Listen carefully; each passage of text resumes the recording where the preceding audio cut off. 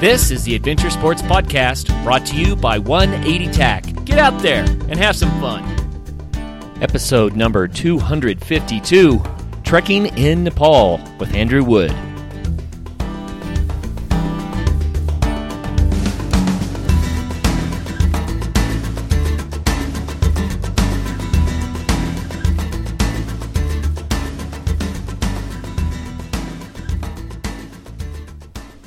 Hi friends, so glad that you joined us today for another episode of the Adventure Sports Podcast. We're glad that you're here, and I know that this is going to be a great one. Andrew Wood is joining us to talk about trekking in Nepal. But before we go there, I wanted to remind you about the Adventure Sports Podcast membership site.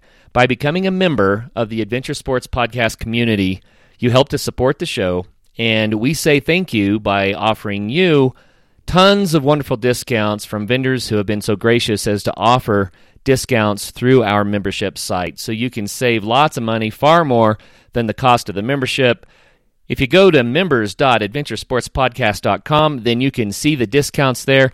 Keep in mind that we are working to add new vendors every day, so we're going to keep it fresh, so visit often. Also, if you decide to become an annual member right now for a limited time, we are giving everyone who subscribes as an annual member a free 180 stove to say thank you, in addition to everything else. So I wanted to feature another one of our vendors quickly today, and that is Jeff Galloway. You runners out there who maybe you're the people that want to become better runners like me, or maybe you're someone who's a well-established runner and you know Jeff Galloway. He's written books that offer lots of different methods for training and making the distance without getting injured and how to get the maximum benefit out of running. Really neat guy. He was on our show, months ago. You could go back and listen to that. But Jeff Galloway is offering 15% off on all of his books. You know, we have other vendors who are offering 10, 20% off of some very pricey items as well. So thanks in advance for supporting the show by becoming a member. Now, on with the show, Trekking in Nepal.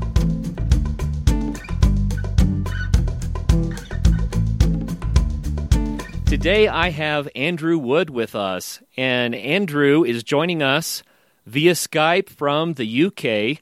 He grew up there in the UK, in Dover, and as a young man found that he had a passion for mountaineering and mountain climbing, and that passion eventually took him to Nepal for several different treks. And so we are going to visit with him today about trekking in Nepal, about adventure travel, and even some upcoming trips that he has planned. So, Andrew, welcome to the program. Hello, Kurt. Thanks for having me. You bet. It's our pleasure. I am fascinated to hear all of your stories. You know, we've interviewed quite a few guests who have summited Everest, and it's all been about Everest. But what I'm excited about, Andrew, is to visit with you about Nepal itself, about trekking in Nepal, and what that is really like, instead of just climbing the big mountain, right? Yeah, and that's correct. Yes. Yeah, I'm excited to hear your stories. But tell us, if you would, how you got started in wanting to travel and to trek and to climb mountains. Well, it all started at an early age. I started to read books on adventure travel and mountaineering expeditions. I used to read Chris Bonington, British climbers' books on the Himalayas, all his mountaineering adventures, and one or two other climbers in the past. And also Edmund Hillary inspired me on his epic 1953 successful attempt on Everest with Sherpa Tenzin. I very much wanted to eventually go to Nepal and just to be in the Himalayas and see all these mountains. So how old were you when you first decided that this was something for you? Well, when I was a teenager, I started very much being inspired by reading all these books which the mountaineers have written, and it's just something that's rubbed off on me. And I was fortunate a few years ago to be able to afford to go to the Himalayas back in 2006. Was the first time to Nepal. It was still a kingdom then. The king was still very much in power. I was sort of thrown into the deep end because as soon as I arrived in Kathmandu, there was riots in the streets. Obviously, with the Maoist activity, they wanted to overthrow the king, etc. There was beatings and deaths during the time I was there, and curfews during the night time. Wow! So we was impounding in our hotel overnight. So it was the longest distance I've ever travelled in the world, and it was almost like going into a war zone. So, but anyway, we had one night impounded in a curfew in the hotel. And then the next day it was a flight to the mountain airstrip at Lukla, which is world renowned as being one of the most dangerous and scariest airports in the world. Anyone who does the Everest base camp trek has to go to fly into this airport. So we headed off to Kathmandu airport in the early hours of the morning to join this flight with all our kit bags, and I think it took a few hours for the cloud to clear before they allowed the flight to go ahead to fly out to this mountain airstrip. So you just fly over green hillsides. It's about half hour, 45-minute flight, and then suddenly you see all the white peaks suddenly appear, and you know you're near to the start of your adventure, basically. And then the plane takes a sharp dive, and you can see in the cockpit, and you can see the airport approach ahead, this mountain airstrip at Lukla. And you know the pilot only has one attempt, so that's why it's so scary. And there has been accidents before and since, unfortunately, people been killed. There's been an incident where the planes on the approach to the airport actually pilot misjudged the approach, and unfortunately the plane crashed and all the people were killed. So it is very scary and dangerous, but the pilots are specially trained for this flying in and out of this airport. So I wouldn't be put off that it's pretty rare when you consider how many flights have been in and out of this airport over the years. Lukla Airport was originally constructed by Edmund Hillary for his projects he did in the Himalayas for the Himalayan Mountain Trust that he started, and I believe he made the runway after getting the load of Sherpas and porters drunk. He got them all in line to stamp down the ground, but it's since been made a proper airstrip with tarmac in recent years.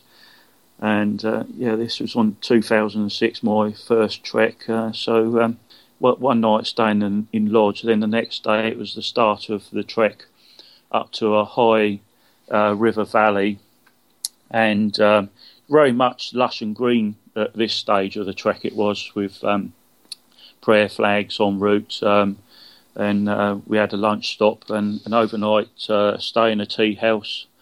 On the way up towards Namche Bazaar. Then the next day it was the trek up to Namche Bazaar, the main Sherpa town in the Khumbu Everest region of Nepal. And we started off quite early in the morning and got breakfast. I just grabbed a takeaway breakfast, a couple of boiled eggs. I could see all the mountains. It was a lovely, clear, sunny day. I was out with my camera. My group I was with couldn't find me. I explained I was kind of getting excited because I'd almost reached my goal, and I could see all these snow-capped mountains ahead, basically. And then we started out a few hours into the trek, and we've been warned about altitude sickness and the dangers, etc. And we've been told to notify our group leader if we have any symptoms. It was during the afternoon that we got over 3,000 metres when I started to feel mild sort of headache. So I just reported this, carried on. So anyway, we got up to the head of the valley, crossed several of these hair-raising rope bridges across these deep gorge valleys with the river running through. And then towards the end of the day, we got up to this head of the valley, started to make a steep climb up to Namche Bazaar, the main Sherpa town. And I'd previously read one of Ed Hillary's books about his climbs up to Everest, and even Ed Hillary was saying it was a steep hill climb up to Namche Bazaar. So I was fully aware that it was a very steep hill. That was the toughest, one of the toughest days on the trek, climbing up to Namche Bazaar. So how high is Namche Bazaar? You started feeling a little altitude sickness at about 3,000 meters, so 10,000 feet. What about Namche? Yes, Namche Bazaar lies at an altitude of, I'm just checking on my map here, it's 3,414 meters. Okay, so you're well over 11,000 feet at this point. That's up there. That's correct, yes. That's the point when people start to feel the altitude and start to get symptoms like headache and shortness of breath. We got up to the top of Namche Bazaar late afternoon, early evening sort of time, and we got checked into a lodge. Namche Bazaar lies on a sort of like horseshoe ridge at the top of the valley, and then we had an overnight stay in the tea lodge place, and then the next day I got up early in the morning. It's really clear, crystal clear blue skies, so I got out with my camera, taking pictures. We could see several peaks at this time, and really got excited because I knew I was near my goal. And later in the afternoon, we had a acclimatisation trek up to hill above Namche, and we could see Everest for the first time. And it was quite something, actually, that first glimpse of the peak that I read so much about. So we did a group picture. There was about 14 or 15 of us, quite a high number in the group, and there was a 70-year-old boy who was a bit of a chain smoker, but he was lingering behind everyone else. But so was I at times. But everyone, you get people in the group who like to race ahead. I tend to linger towards the back because I was taking pictures as well as doing me walking at the time. So, so we got up to Namche, and then the next day we got up to Kundi village, I believe. That's where Ed Hillary opened a hospital. We visited the hospital there and visited Kundi monastery, where they've got supposedly a Yeti sculpt in the monastery. So really? Did you get a chance to see it? Yeah, I saw it, yes. I had to pay a fee of 5 rupees to see this locked up supposedly Yeti sculpt in a perspex glass in this box. Basically, it looked like a large sort of hairy coconut. It's a strange looking object, but I believe they've done some testing on hairs on it. It could have the DNA of Tibetan brown bear, supposedly. Okay. It's an odd thing, but anyway, the next day we went further up the valley, and we could see the peak of Amadablam ahead, the famous sort of fang-shaped mountain up the head of the valley. Superb views. And then it was an overnight stay before we actually got up to Gokyo Valley, and got up to Gokyo Valley, and we had a spectacular evening sunset. I was getting bored because there was low cloud, and I kept looking out to see whether the weather's clear. And then suddenly I could see all the cloud lifting. I got out with my camera. Everyone else followed me out the lodge with their cameras. And then, as you often get in the Himalayas, you get this, just as the sun gets low, you get this alpine glow, and all the peaks turn this sort of orangey pink sort of glow colour. And it was a time to get the camera out, and that was a high moment. Oh, that sounds magnificent. And to see the sun on that beautiful mountain as it sets like that, that must have really been something.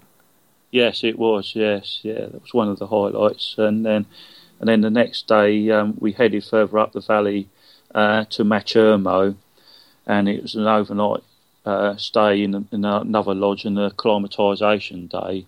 And that's where I became ill with symptoms of altitude sickness. In fact, there was memorials to people who died because of the symptoms of altitude sickness. And we got briefed by a doctor there about the problems of altitude you can suffer, pulmonary edema, and obviously there's fluid on the lungs.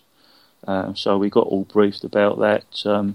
In fact, the next day we was heading out from Machermo further up the valley, and the doctor rushed up the valley because there was someone who suffered from altitude sickness who had to be rushed down by helicopter.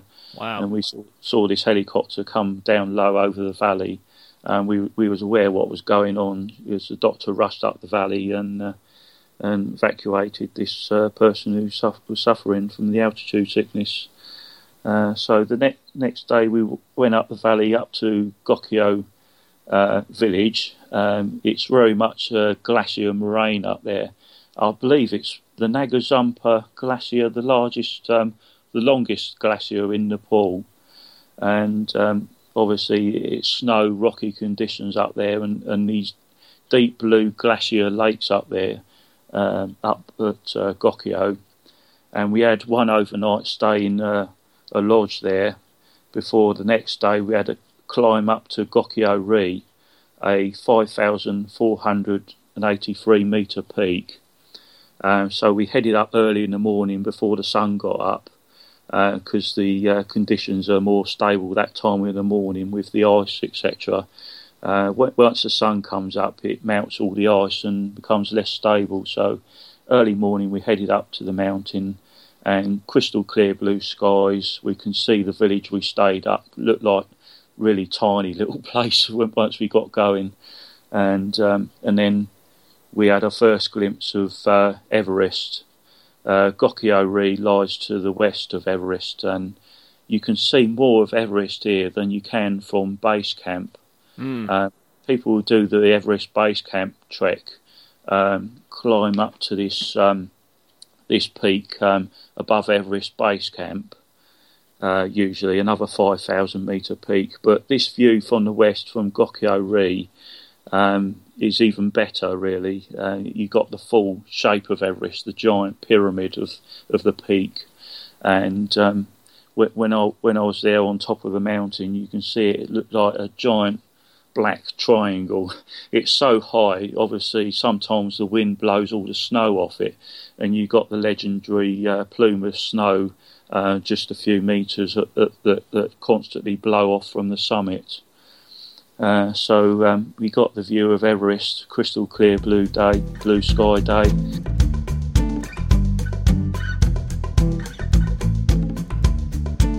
Bentgate Mountaineering, located in Golden, Colorado, has been outfitting backcountry travelers for the last 20 years. Winter is in full swing, and it's prime time to check out the latest in alpine touring, telemark, NTN, and split boarding gear. Bentgate carries the premier brands including Black Crows, DPS, Dynafit, G3, Icelandic, K2, Rocky Mountain Underground, Rosignol, Solomon, Volley, Never Summer, and Jones. With more people in the backcountry than ever, it's crucial to be prepared. Bentgate has the latest in avalanche safety gear, from beacons to airbags. Come in, and they will set you up with the proper gear and point you in the right direction to educate yourself on snow safety. If you don't own the gear, Bentgate offers a full range of rental and demo equipment, including the latest skis, boots, split boards, beacons, shovels, and probes. moves. Bent Gate also hosts free demo ski days at local resorts to give you a hands-on opportunity to ride the latest gear. Be sure to check bentgate.com for their full product selection as well as updates on all of their events. Founded and operated in Colorado, Katabatic Gear is driven by the premise that ultralight backpacking equipment should be made lighter through innovative design and advanced materials, not by simply stripping components. With intuitive features and the best, most advanced materials, Katabatic Gear's sleeping bags, backpacks, and accessories strike the perfect balance between ultralight weights and ultimate comfort that will change the way you think about backpacking. If you're considering lightening the load on your next backpacking trip, check out some of their award-winning gear at katabaticgear.com. That's Katabatic gear.com.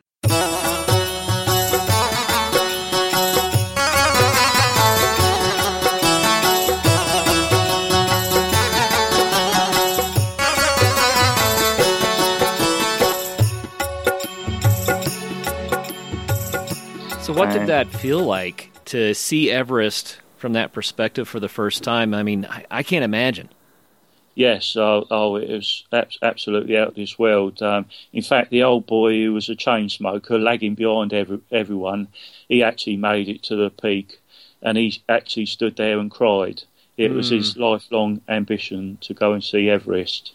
He had fulfilled his dream, and he was trekking there with his son. And we could also see, I believe, I can't remember, but another 8,000 metre peak near to the west of Everest is called Cho Oyo. It's one of them mountains people climb before they climb Everest to get the 8,000 metre experience of climbing one of them high peaks. So that was the epic first trek in the Himalayas back in 2006. And we headed back down the valley. We stayed overnight at Tengboje, the place that's got the monastery that people visit before they climb Everest. And then we stayed overnight, and there was dramatic cloud brewing up across the valley. And that afternoon I got my last glimpse of Everest through all this cloud. It's the last peak and only peak I could see through the cloud, the Great Pyramid of Everest head up the valley. And I knew this cloud looked really threatening. And of course, overnight we had a lot of snowfall. And the next day we had about 2 foot of snow. Oh. And of course, we still had to walk down the valley. So they got the yaks out to act as snowplows ahead of us to break the trail down the valley. That's a good idea. Down the valley. Of course, the yaks are these cows that carry all the gear up for all these expeditions, etc. So the yaks can always find their way. They've always got a sense of direction. So they're great animals that carry all the gear, etc. So we broke trail.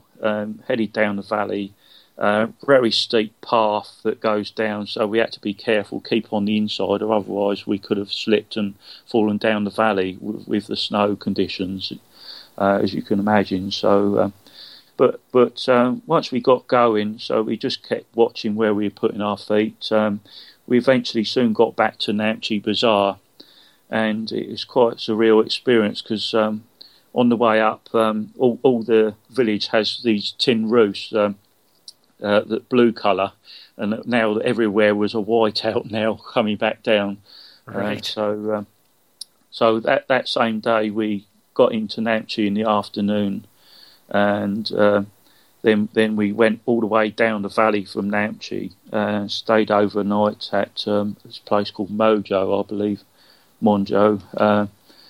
Stayed overnight there, and then we got below the snow line. We could see the greenery again. So we learnt that there was people stuck on the Tibetan border in the snow conditions. Wow! And had to be airlifted out. It was really bad high up. What time of the year was this in 2006? Oh yes, sorry, I didn't point out. It was April. It was April, so another surreal thing was heading down in the snow. A lot of the rhododendron forests were all out in bloom. So rhododendrons were out in bloom, all covered in snow. So Wow.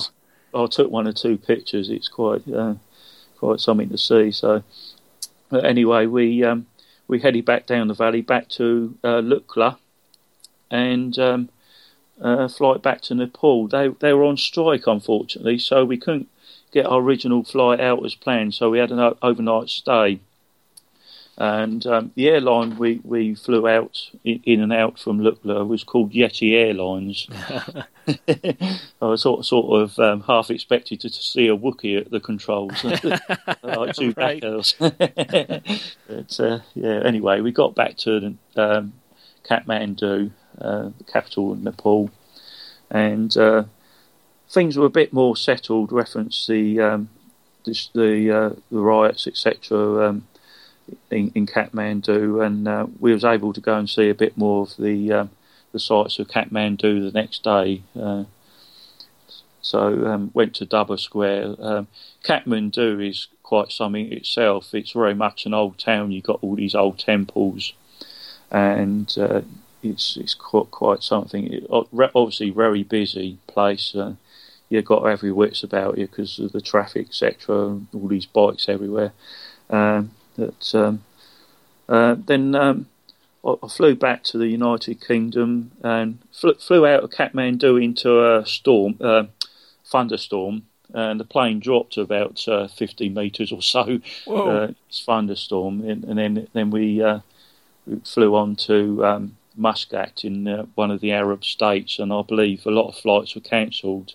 We may have been the last flight out of Kathmandu that afternoon. But anyway, I liked it so much, I wanted to go back. So I went back in 2007. Well, before we go to 2007, I'd like to ask you a couple of more questions about this first trip. Yes. So this had been a lifelong dream of yours to go and trek in a place like Nepal. So I guess the first question is, was it all that you hoped it would be? Oh yes, it was all I hoped it would be and more. I got the opportunity to take some great mountain pictures with my camera. Very much into landscape photography, so it urged me to go back and see a bit more of Nepal in a different area. Well, if someone else wanted to do a similar trek, and what I love about what you're telling us is you didn't go there to climb Everest. You went there to see Nepal and to see the mountains from the valleys, and I think that's really cool because a lot of people just think, oh yeah, I'm not doing Everest, forget that. But there's so much that they could do without trying to summit a peak. That's correct. What would you recommend for people who have an interest in doing a similar trek? Yes, it's great just being amongst these massive mountains. It's quite epic. It's long, arduous days. Sometimes you're walking about 8 miles a day. You have your off days. Sometimes you feel ill. Obviously, it's a third world country. You're going to get ill sometime. But I urge people, if they want to go and see some great mountain scenery, to go and do it, basically. So you went with a guided group, is that correct? That's correct, yes. I went with a British trekking adventure company called Exodus. I've used them again. I went when I did the Annapurna region in 2011. So would you recommend always going with a guided group like that, or do you think that with some planning people could just go to Nepal and just trek on their own? Yes, people can. I met a girl high up at altitude. She was on her own and got her own porters and Sherpa. You can go on your own, but I think it's much more safer if you're in a group. Plus, you got the camaraderie. You got people to talk to who are like-minded. Into all this all the trekking and mountaineering. So yes, I recommend going with a group. I believe that's what's recommended anyway. So, sure. Yeah. Well, it sounds like a magnificent experience. The last question about this first trip is, Did you feel like it changed you in some way? When you got back to the UK and you reflected on the trip, what were your impressions then? Yes, it's the most adventurous thing I'd ever done, and it did change me. I realised that what a great world it is. Things to go and see and do, and so yes, it did. Yeah. Well, it sounds like you got hooked on it because you went back just the next year in 2007. That's correct, yes. I booked up this mountaineering expedition, so I've read about mountaineering expeditions these climbers have written in books. So I wanted to do something a bit more epic. I've had the experience of doing trekking at high altitude, so I booked in with this other company to go and climb Mira Peak, which is the highest trekking peak in Nepal. It's over 6,000 metres, so it was very much a case of something I really wanted to do. I don't want to climb Everest, so I just wanted the experience of climbing one of these 6,000 metre peaks. So 6,000 metres, that's over 19,000 feet, so that's really up there. That's correct, yes. Wow. Yes. So it was another flight out of Kathmandu to the mountain airstrip of Lukla, and then it was a case of, instead of going up to the valley like climbers and trekkers do to go to Everest Base Camp, we headed down the valley initially before heading back up again. And on the first day, I got an illness because it's a third world country. You'll go get ill, whatever you do. I think what happened with me, I ate an apple, including the skin, and they tell you not to eat the skin of any fruit. Best to peel the fruit, and unfortunately, I had a stomach upset and I was sick. This was the first to second day of the trek. Ouch. But then I was on antibiotics, I was rehydrated as well. So, but then I'd eventually overcome that. I got better as the days got on. We got higher up in the hillsides.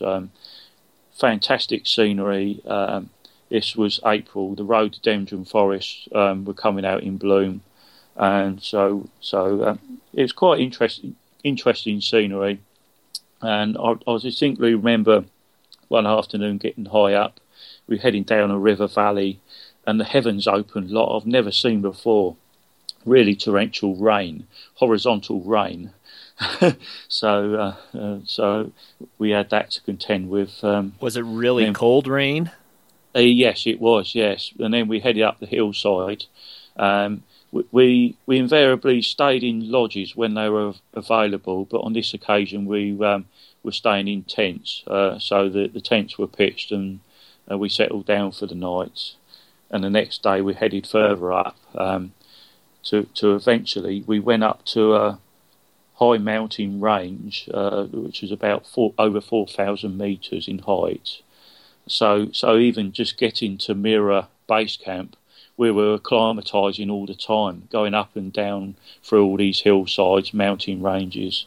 And so we went up to this 4,000 metre mountain range, and it suddenly came down with a lot of snow, almost zero visibility. So we were getting near to our campsite for the night, and the tents were pitched, and it was a whiteout conditions at the time. And then we next morning got up for breakfast, went and got breakfast, and it was very much a blue sky day and snow everywhere. All this white conditions everywhere. Perfect day for walking through. And then we started to head down the valley, and I had my waterproof trousers on at the time. I was on the trail, and then I started going down the hillside on my backside, basically. for a little while, but I knew I was okay. I'll stop myself eventually. That was a bit frightening, but it didn't go too far. But anyway, later in the day, I see one of the porters carrying all our gear, had my kit bag on his back. Then suddenly I saw my kit bag and him go hurtling down the hillside. Oh, no. Longer than he was okay. In fact, he was laughing. But yeah, he went down the hillside. He managed to stop. He hit some trees, but all my kit bag was okay, and he was okay. They're great. These porters. They do tremendous work for people on these treks. They carry all the heavy gear for us, etc., and all the cooking gear, etc., and cook for us on these at these campsites overnight, etc. So we headed down the valley and walked up the Hinckley Valley on the way up to the Mira base camp. It's very much rocky terrain with a sort of cold river passing down the bottom. And then I remember we stopped overnight, got blessed by this monk in a monastery for success on the mountain climb, which is usually tradition for all these expeditions. And it was a half cave, half stone house, monastery type building. So we got blessed by the monk, and then we headed up to another overnight stay.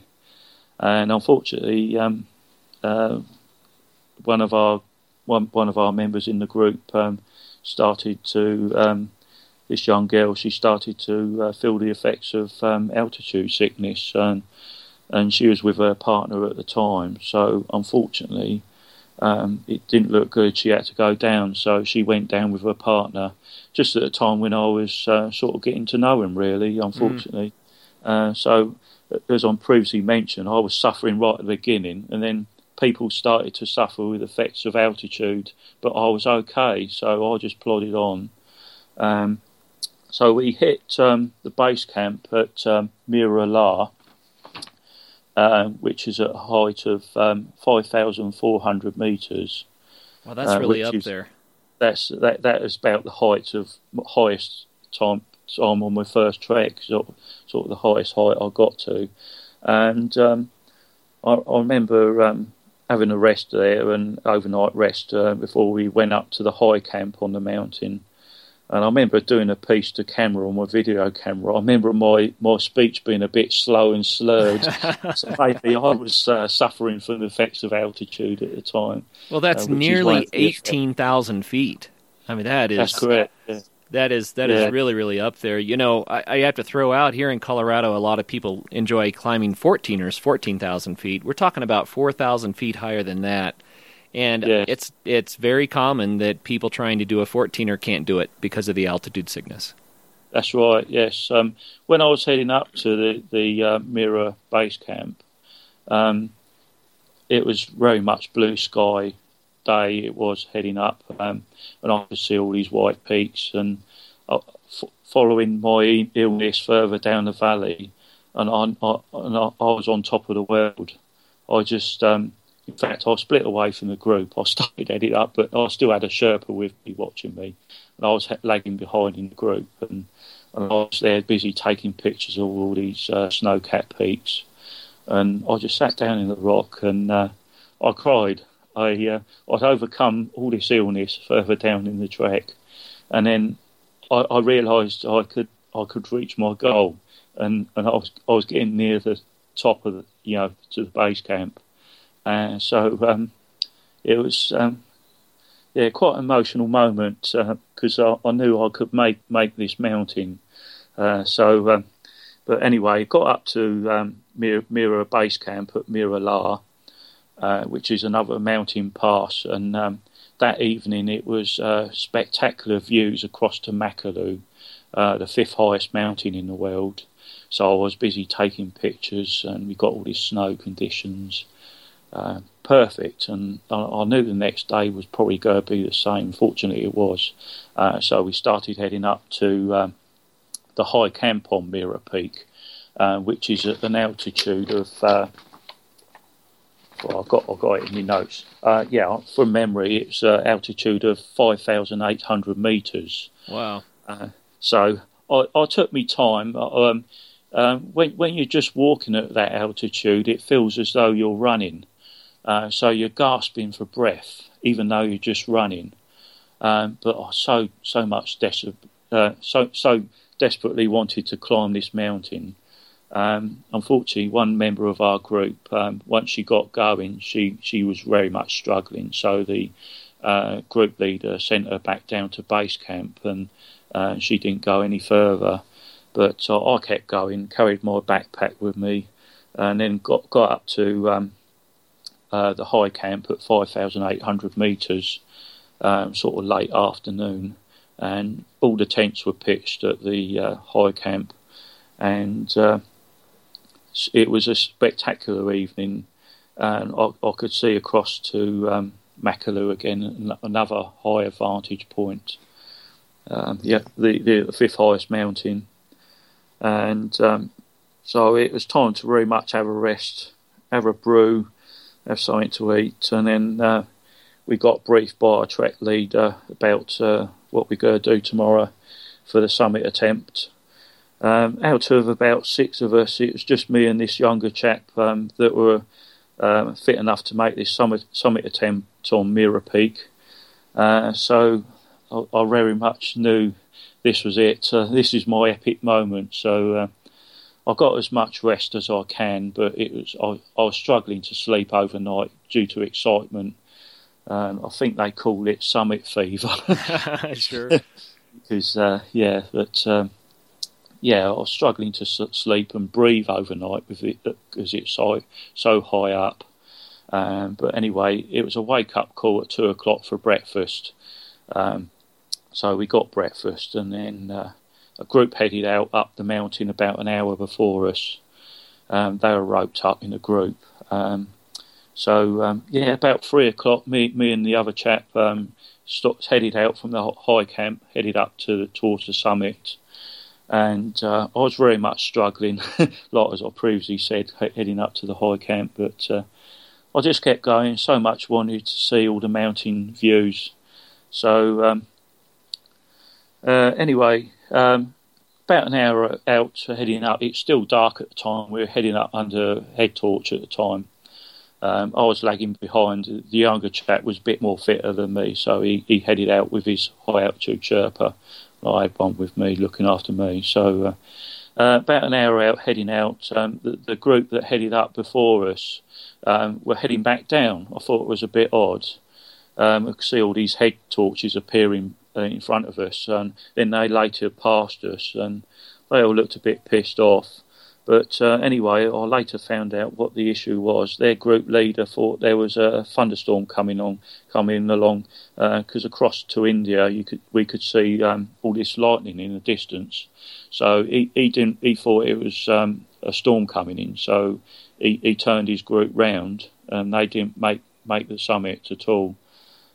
So they headed back down to base camp. But anyway. I just kept plodding on. Anyway, the sun started to come up. It's quite a magical moment. We could see Kanchenjunga across into India with the sunrise, and then could see Everest for the first time from this vantage point. It's one of the best views of Everest from a distance. I believe it's from a distance of about 16 miles from the southwest side of Everest.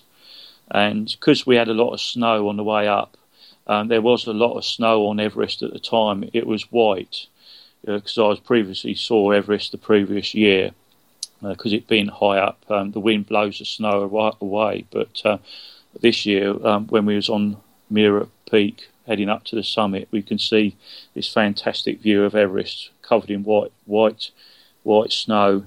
And then we could see 1 or 2 8,000 metre peaks. But anyway, I got near the summit. I was very much struggling. It was about 9:30. I remember our expedition leader saying like 9:30 was a turnaround time. And my high altitude Sherpa who was with me pointed out. He said it's turnaround time. I could literally see the summit. It was only about 200 metres ahead, quite easy. But I just slumped on the ground. I realised I could die at that altitude. So it was the crunch time.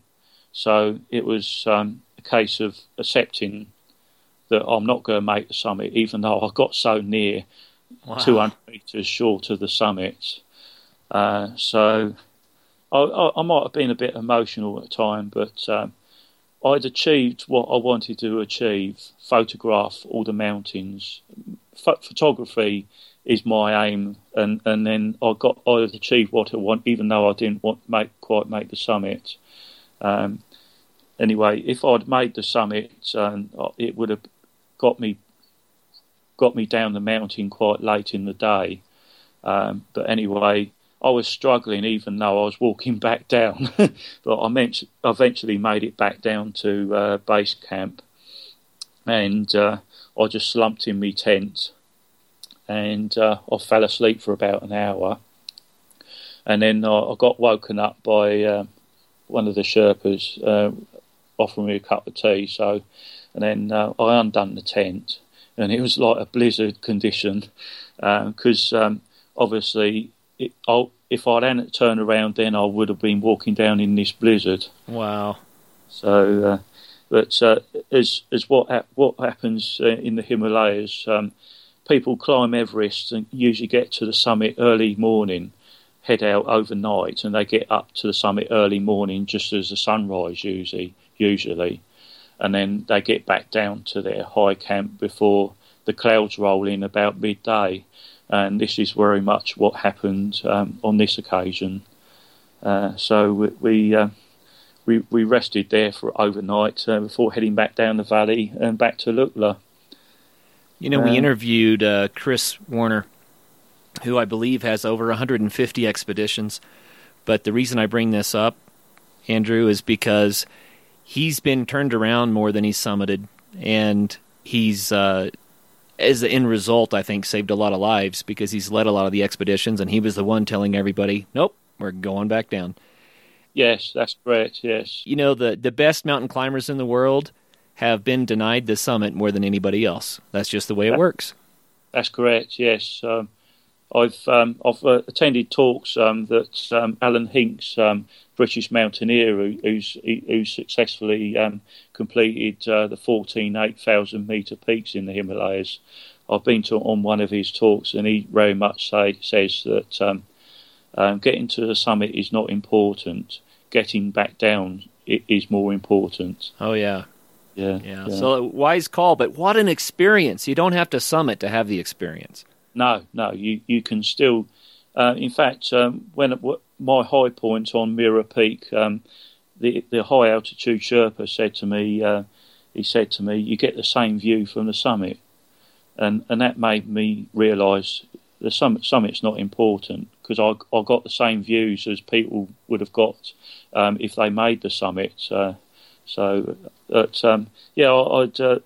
I'd reached my goal and achieved what I wanted to achieve, and got all my fantastic photographs and memories, really.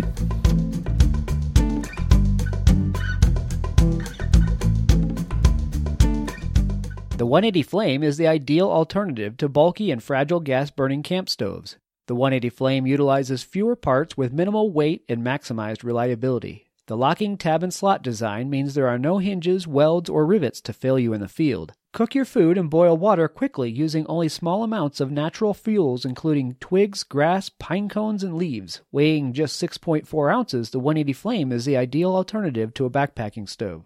You can find your new Flame at 180tac.com or a retailer near you. 180 Flame. Think big, pack small.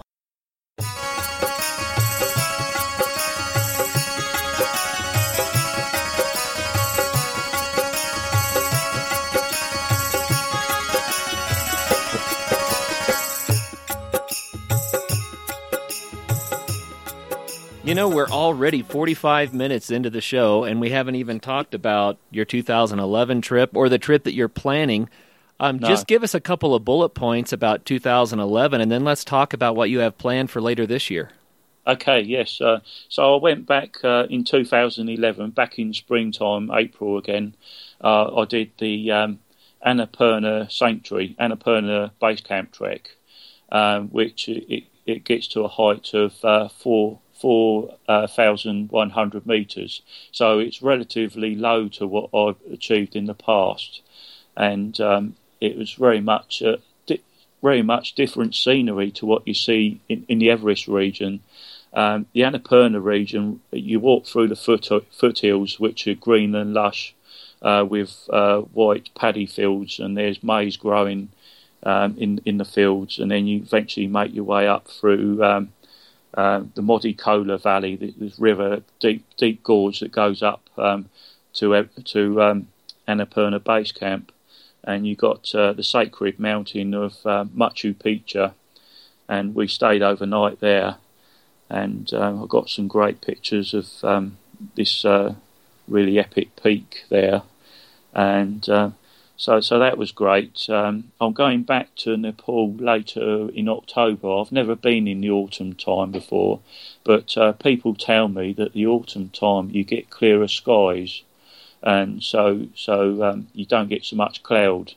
Of course, it's post-monsoon season. You might still get the odd day of bad weather, but I'm going to do the Manaslu Circuit Trail, which is more remoter trek, which goes across more or less to the border of Tibet to a high mountain pass of 5,100 metres, which I'm very much looking forward to. Wow, that sounds wonderful. So of the 3 treks, if somebody wanted to try one, which would you recommend?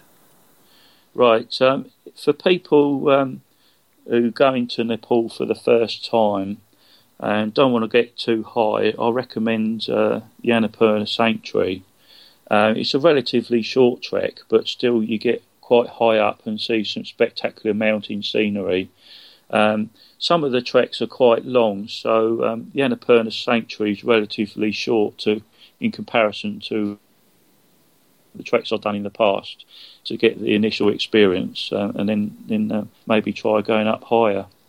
Good advice. Well, it just sounds like such a wonderful thing to do. Would you recommend people give it a shot if they have an interest in it? Oh, yes. You've got to realise that Nepal is a third world country, and sometimes you see some shocking things around Kathmandu. You see cattle being slaughtered, etc. But that's the way they do things in Nepal.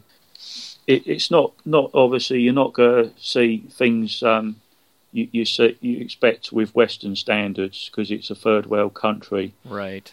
You just got to keep washing your hands and making sure you don't get any bugs, basically.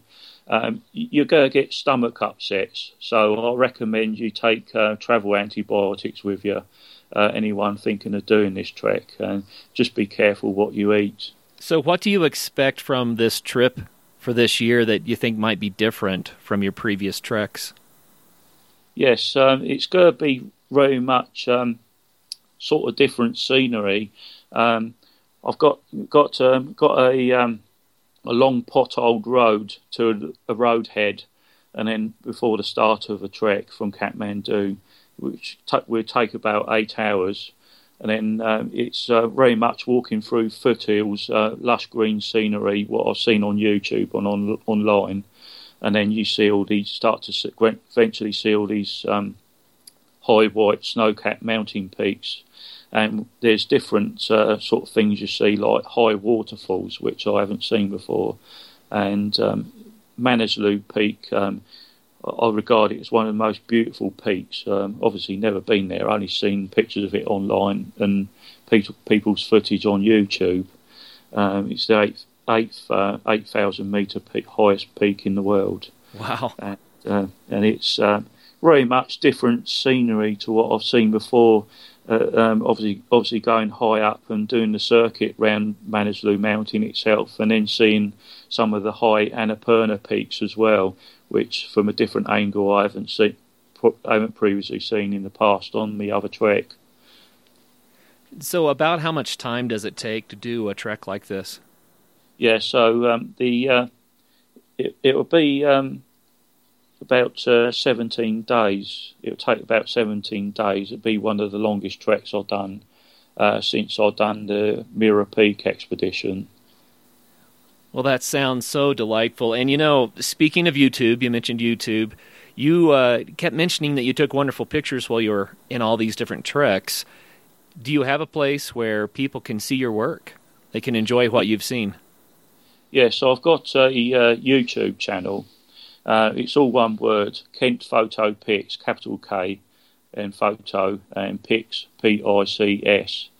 And I've got probably getting on for almost 200 videos on there. Wow. I've got a drone, and I will be posting my adventures later this year on there, a bit later in the year. I've got footage I took on the Annapurna Base Camp trek in 2011 on there. So that's Kent Photo Pics, Kent with a K and Pics with a CS.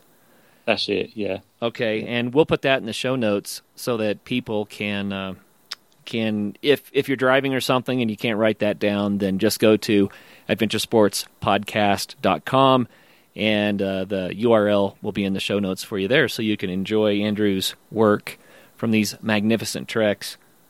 Well, Andrew, it sounds amazing, and our time went so incredibly fast. I think that we could talk about this for many more hours, and I would love to hear every little detail, but I sure appreciate the time that you spent with us today sharing this. And you know what?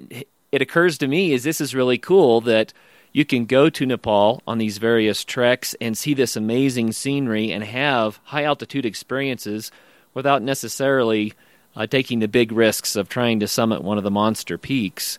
And I think that's a beautiful option for so many people. That's correct, yes. I'm reasonably fit, but I do a bit of training, make sure I get some walking in before I go, obviously. I don't like running at all, but I'll just make sure I'm as fit as I possibly can be before I head out on these treks. And so how fit do you think someone needs to be for the treks that you're describing? Right. I recommend you walk a few extra miles a week in the run-up, and I'll probably be heading to some of the mountain regions in the UK, maybe climb a peak before I go.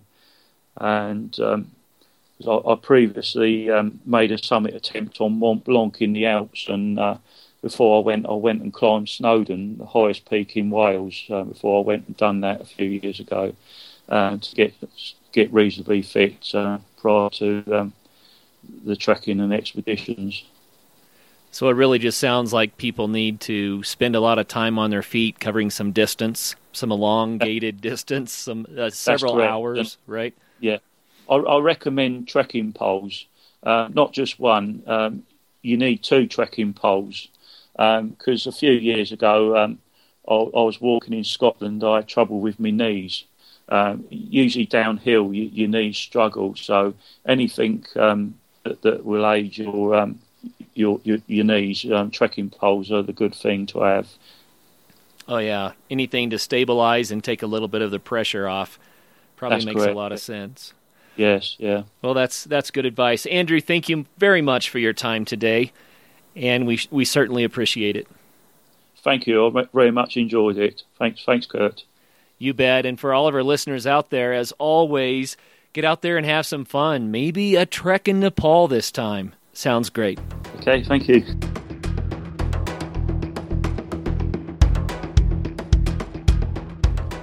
Hey, check out Gary Collins' new book, Going Off the Grid, the how-to book of simple living and happiness. Now available in Amazon and Kindle format at primalpowermethod.com.